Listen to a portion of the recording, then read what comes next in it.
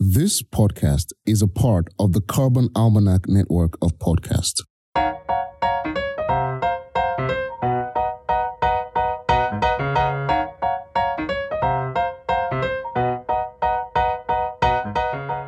What happens when regular people work together to create massive, meaningful change on a global scale?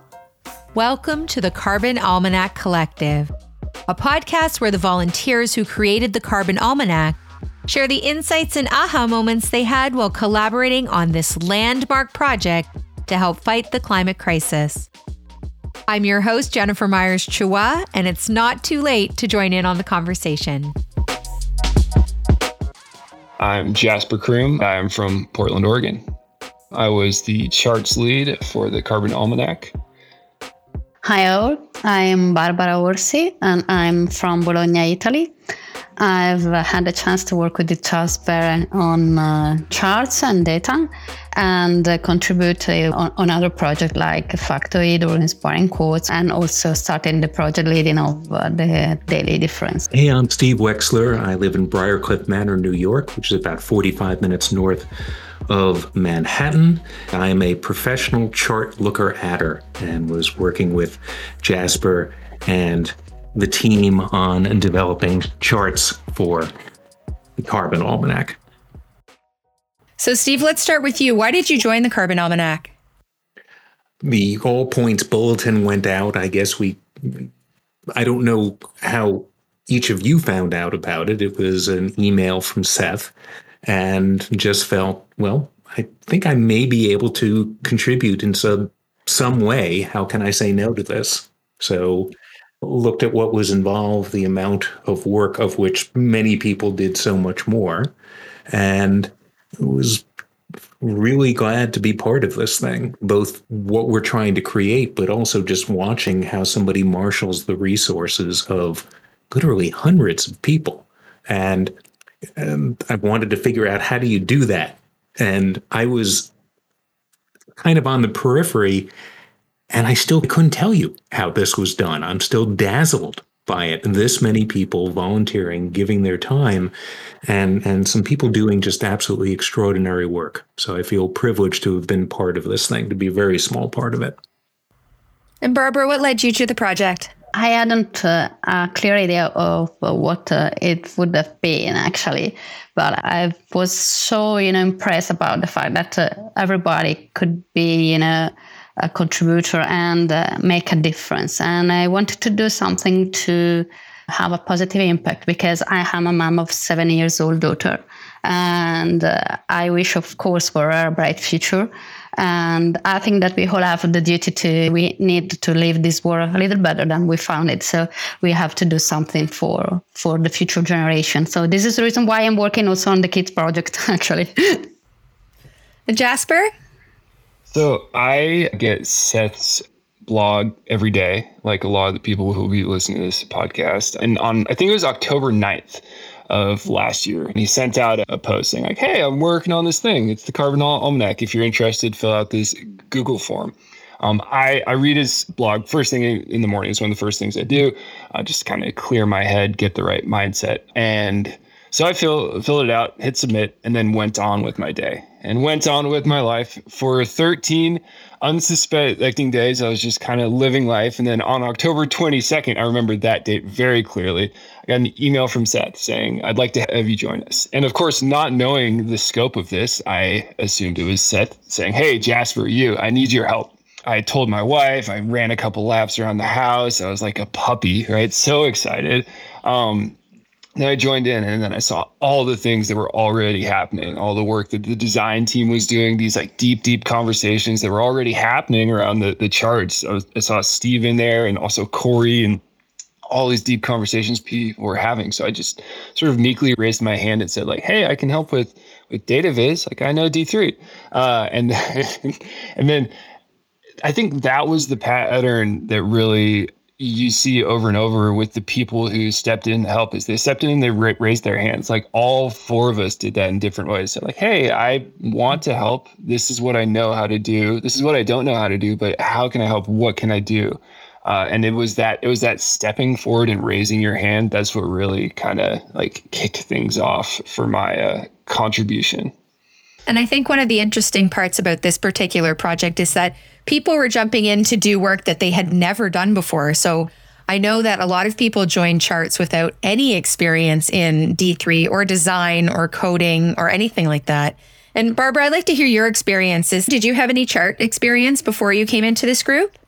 I'm passionate about figure charts and data because I have a statistical background and I was fresh of data science master's. So I was one of the lucky ones that actually I was a little bit pedantic, and I think that I would challenge a little bit also Jasper on some charts because I was not so well convinced on, but it was all fun because I really love working on data. So I really enjoyed it. And Jasper was so amazing leading and giving feedback and making the chart better. And so it was beautiful working on that. What about this leadership structure?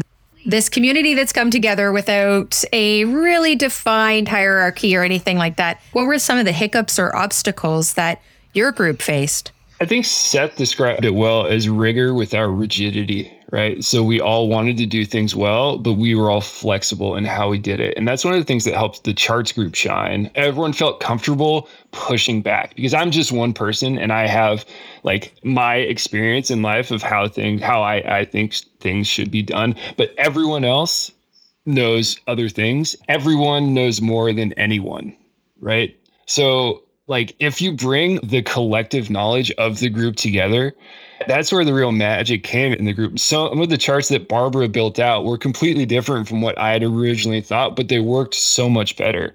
And then having Steve come in, he had these really like laser focused comments on like, hey, I know you're talking about doing it this way, but we should actually take a hard right turn and let's add a pie chart, right? Someone's going to think, oh my God, this guy is advocating the use of pie charts. Very narrow, particular use of them and a very particular use case for them. They're generally horribly used 17 slice monstrosities. That's not what we're talking about. Sorry, Jasper, someone, the Viz police is going to be all over my posteriors. I should point out that Steve has shifted my perspective on pie charts. This is probably one of my biggest learnings from the Carbon Almanac. Before TCA, I was of the class that, pie charts are dumb. Like no one needs pie charts.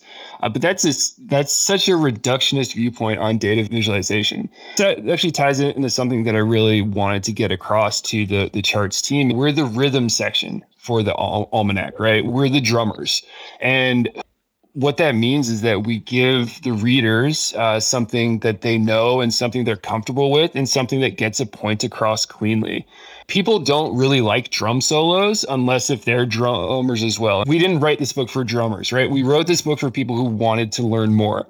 And one of the ways that you can really get across the parts to whole, especially if you have like a small group and a large group, is a pie chart. It's something that's in the human lexicon for comparing percentages.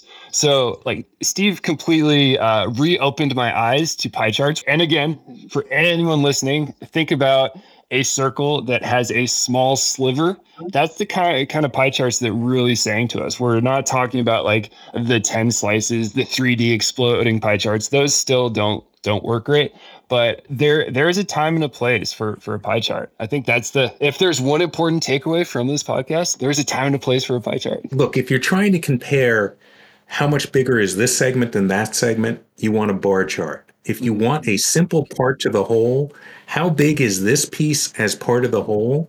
And yeah, you can see really easily, that's a little less than half. Oh, it's a little more than 1/4. And in those cases, those things work well. I was one of 3 authors of this dashboard design book that came out 5 years ago. And people ask, well, how do 3 people write a book? Didn't you? Oh, thank you. He's holding up a copy of the big book of dashboards. Thank you. How do 3 people work on this thing? Didn't you get into fights and disagreements? And I wouldn't call them fights and disagreements. They were debates and discussions. And we all had the same goal, which was clarity. It wasn't like a band that was going to break up because we were having artistic differences. Man, I don't want to play this pop music anymore. I want to play jazz and stuff like that. So those discussions were great. And I thought, I'd create something and think, well, isn't this great? And they go, well, maybe this isn't as clear as you think. And the same thing was happening with the Carbon Almanac.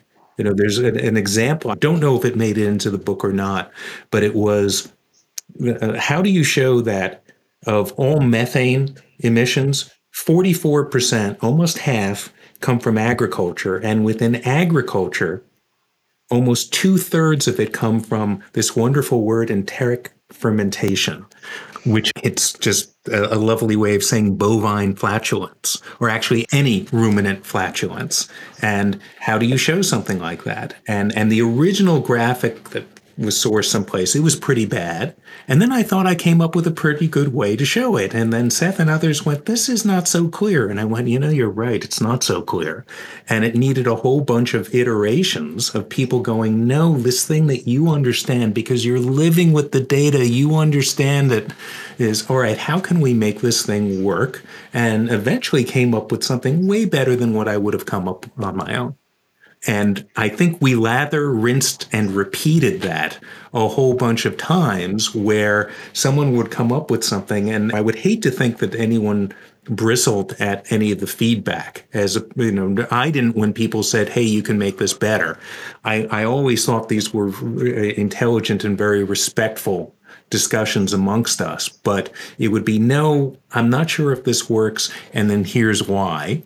And sometimes, whomever was pushing won the argument, but the discussions were great. And I think it led to better than what we started with in pretty much every instance. And normally you think, oh my gosh, work by committee is going to be disastrous. And that isn't the case when you have people who have the same goal of, is this as clear and, if there's such a word as impactful as we want it to be. Yeah, that was one of the things that Barbara did so well. Specifically, there were a handful of charts where I would come in and say, hey, we want a stacked bar chart for this. And the first person to respond, just because of the timing in the day, would be Barbara. And she'd say, I'll do it. And then 15 minutes later, I'd say, hey, are you sure you really want it this way? Like, I'm thinking about this other approach. I'm taking it in this different angle. And I think that was one of the things that worked so well about our group, is it wasn't just the feedback from the people who weren't doing it towards the contributors saying, hey, I see you're building this, you should try building it differently. There were a handful of folks, and Barbara was definitely the champion of this approach, of saying like, hey, I know you're asking for it this way, but as someone who isn't thinking about this as like a chart, I'm thinking about this as this story and how people can consume it better. Here's how I think it should be presented. Like, the thing you're asking for, Jasper, it's not what we should do. And the fact that Barbara was comfortable to do that, it was awesome to see. Like, all the times that you pushed back, they were merited. So really, that was really cool. The power of the Carbon Almanac is the feeling that you can disagree in a polite way, and you can see what you think in order to make things better. Well, it was a little bit challenging saying, oh, I don't agree on that, but if you want, I can do that. What you realize that, everybody has something to say, but the important thing that you say in the proper way. And of course, that you have to add to the conversation. I still remember, I think the best chart I've ever seen, it was about the wild card, the one that Alberto ended up with the sort of scatter plot, because we didn't know how to figure out how to represent what it will be in 10 years. So it was very, very difficult. I think that there were a bunch of people working on that, almost 4 or 5 people suggesting different kind of graphs. And finally, it was about hotter weather and drier predicting 10 years events. And it was a little bit difficult to find out the best chart to represent this kind, because what the points means, is it clear that it's just a part, or it was very, very difficult, but we end up with a beautiful, beautiful chart. And it was really, really fulfilling having say what you did, because, we look at the spreads and we see the chart and say, oh, I made it. And the fact that the book is born on data, on facts, on chart, this is what is fundamental, and that makes different from other book on climate. There are facts. So it's very, very, different, and I'm really happy to have the chance to contribute. Now, it sounds like everyone has felt very fulfilled by the work they've done here. I wonder if any of you have the feeling that your work on the Carbon Almanac, or even this experience here, has it changed you? Does anyone feel profoundly changed by this experience? So many different ways. I think that it's just I always have this kind of end result when I work with other people, and I was so happy to collaborate with different people from all over the world, because I think that everybody can contribute and give a worldview, and so I can change and become a better person because of the fact that I'm learning from people from all over the world with a different perspective. So this is just one first thing. And then, of course, I've learned a lot about climate change, because I haven't realized it was my first chart about greenwashing or recycling, and I haven't realized that recycling plastic was actually just clearing my conscience because actually it's not useful at all for climate change. So I've learned a ton of information related to climate change that I was ignoring. And then I've learned to be a better team, working in team.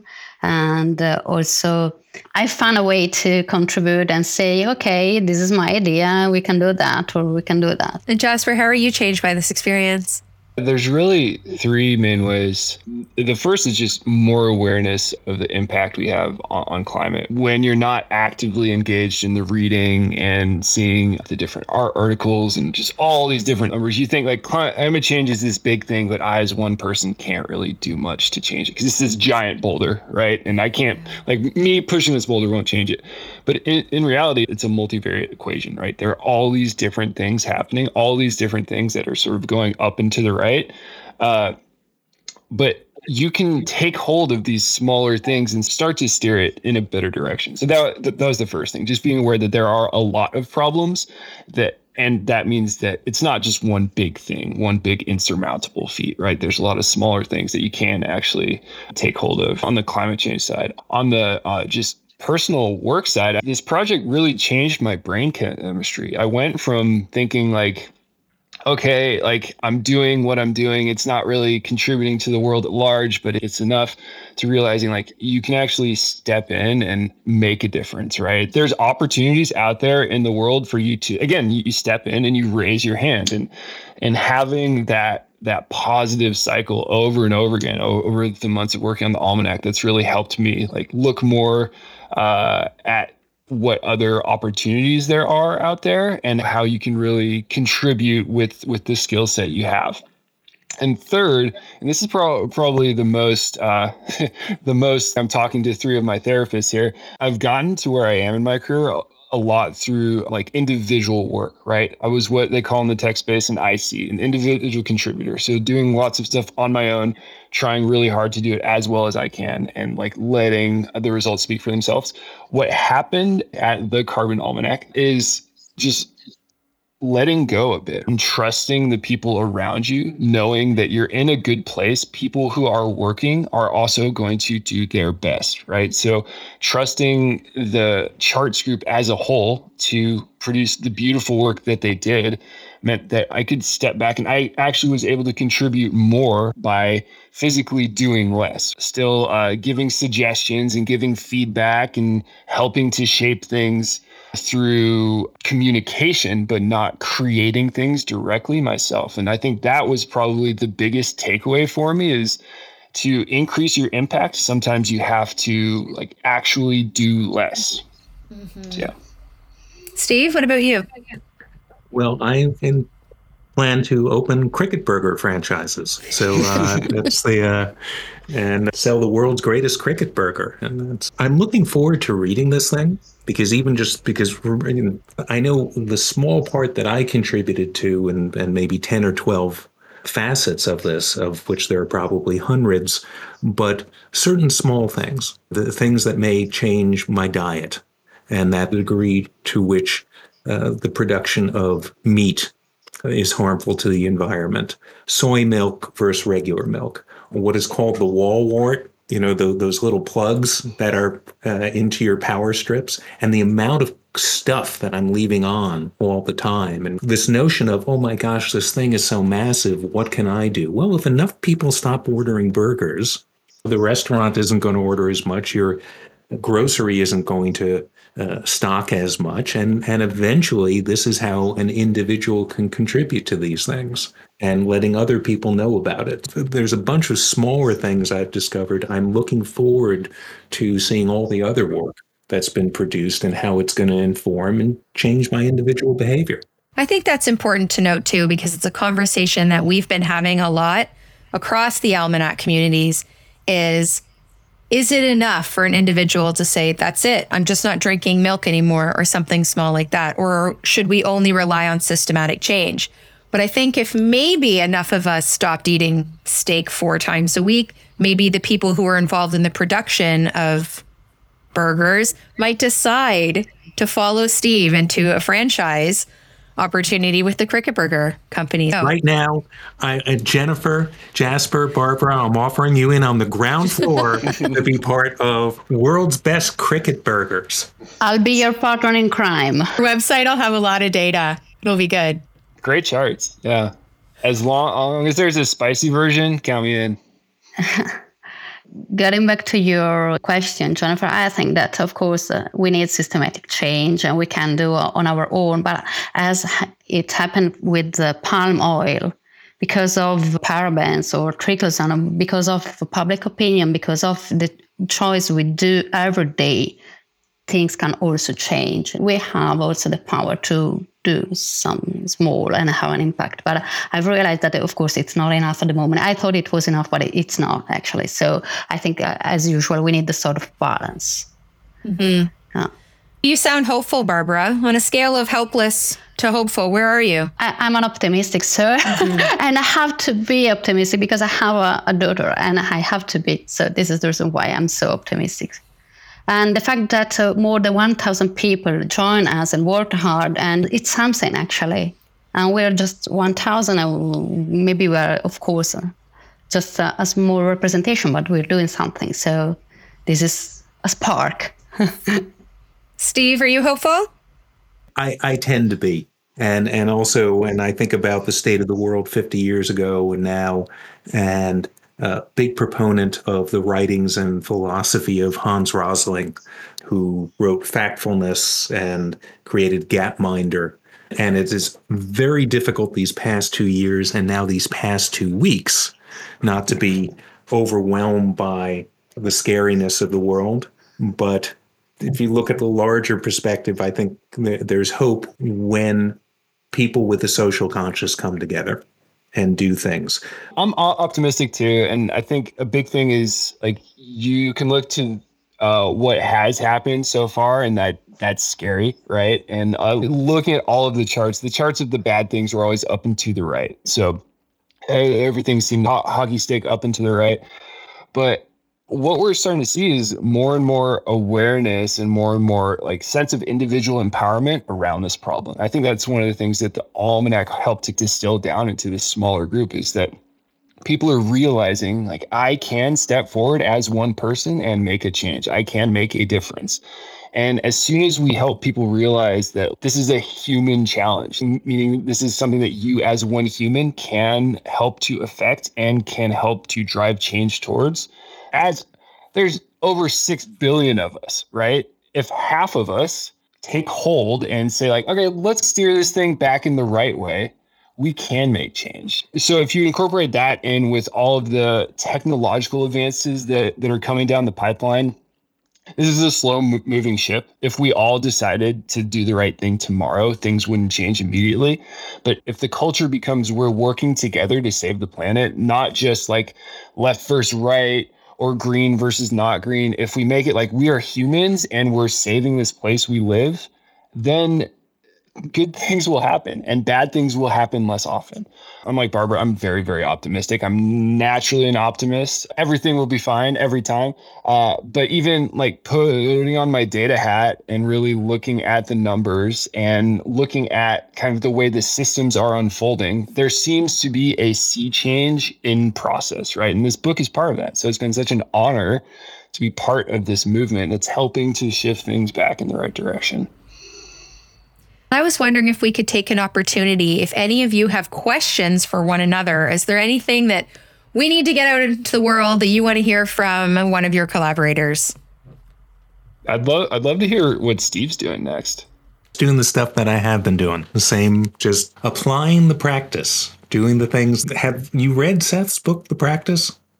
I found it very helpful for dealing with, was courting professional burnout to some degree, and it helped me kind of embrace a lot of the things that I thought were burning out. I'm continuing to, I'm trying to educate the world one chart at a time to appreciate how helpful charts can help people understand the world and understand their businesses and understand their communities.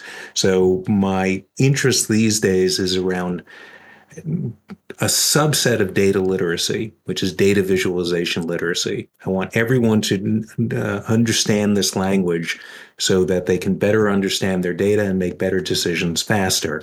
And this is what drew me to this project, which is, I'm thinking about this all the time. What is the thing that would allow people to see what's going on here? So that is the thing I'm most interested in, is not kind of minutia or esoterica around charts, but getting people who don't make them to feel comfortable reading and using them.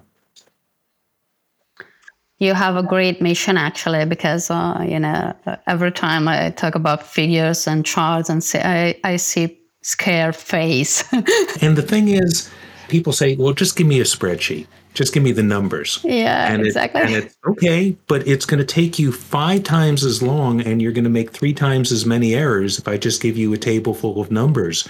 And I want people to be the data non-confident to feel comfortable with this stuff. And get over that hurdle of, gee, I don't understand it. It must be hard, because whatever are all the reasons that people got it in their head that they were bad at this stuff, you do not need to have your expertise with statistics, Jasper's expertise with D3, but you can learn to use and appreciate these charts that other people have made to help you understand what's happening around you. And what about you, Jasper? I'm so impressed by the fact that you've started the YouTube channel and trying to teach people about making better charts or learning something they don't know. So I was so fascinated by this.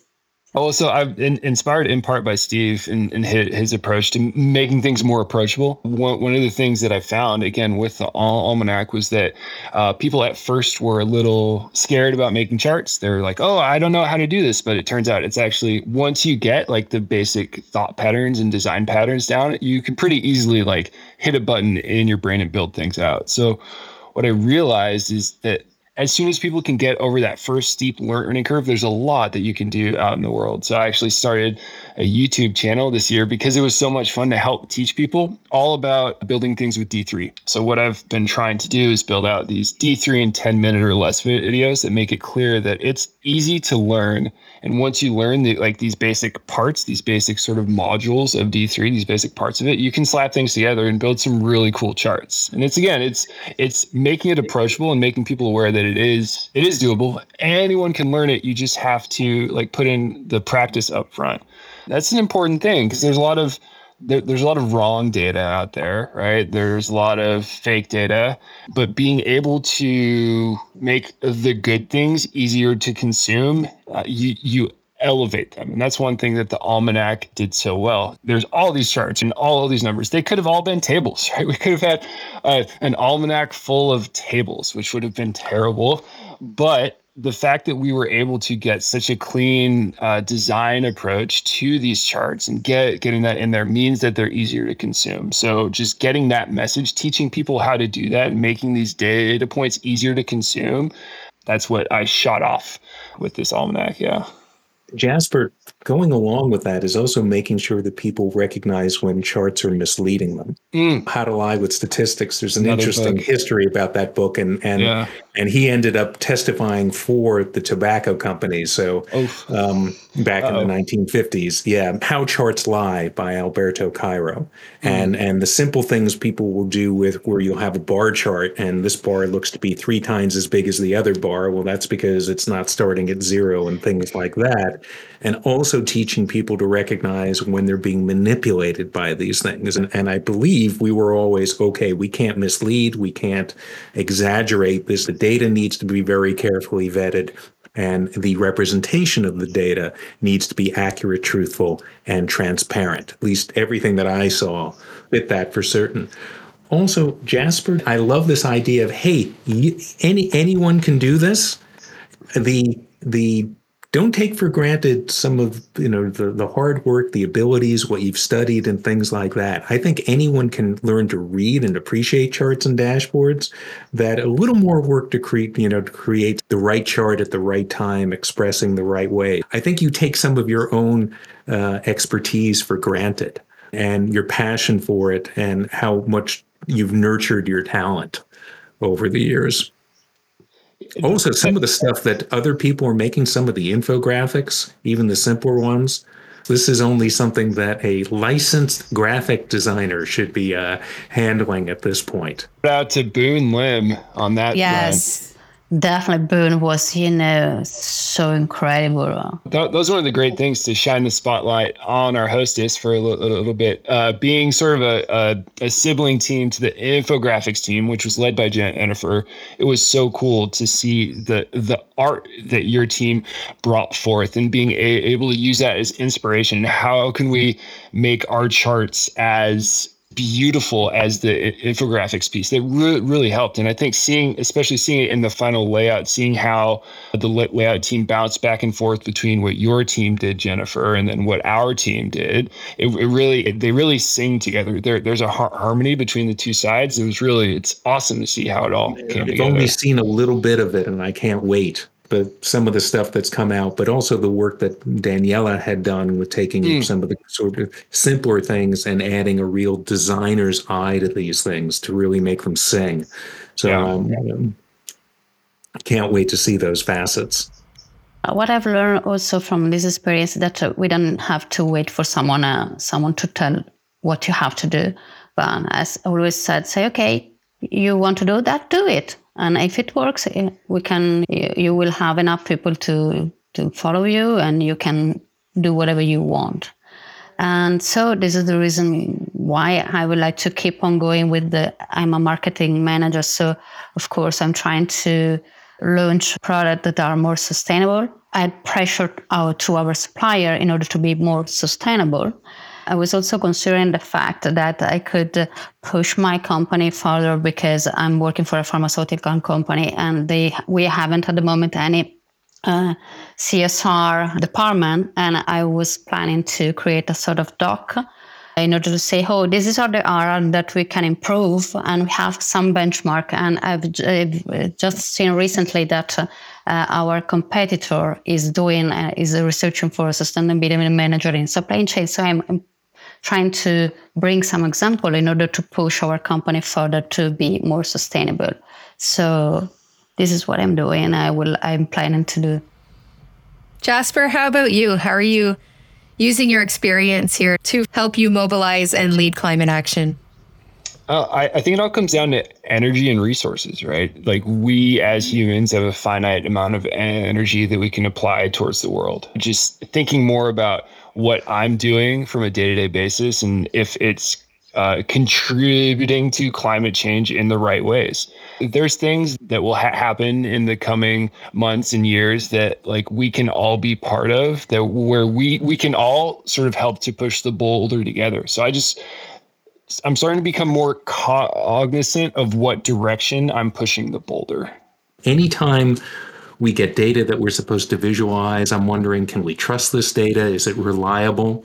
And I'm trying to look at lots of different sources on this stuff and to be as informed as possible. So I can't wait to read the Carbon Almanac, but a friend who is somewhat skeptical also recommended this book, Unsettled, by Stephen Koonin, What Climate Science Tells Us, What It Doesn't, and Why It Matters. I don't think you can possibly be too informed. I'm looking forward to reading this thing, because remember, I've only seen this small facet of it, the parts that I had the privilege of participating with, and learning more, and then figuring out where can I best apply my abilities to help. So does anyone have a really good joke about pie charts? Looking at you, Steve.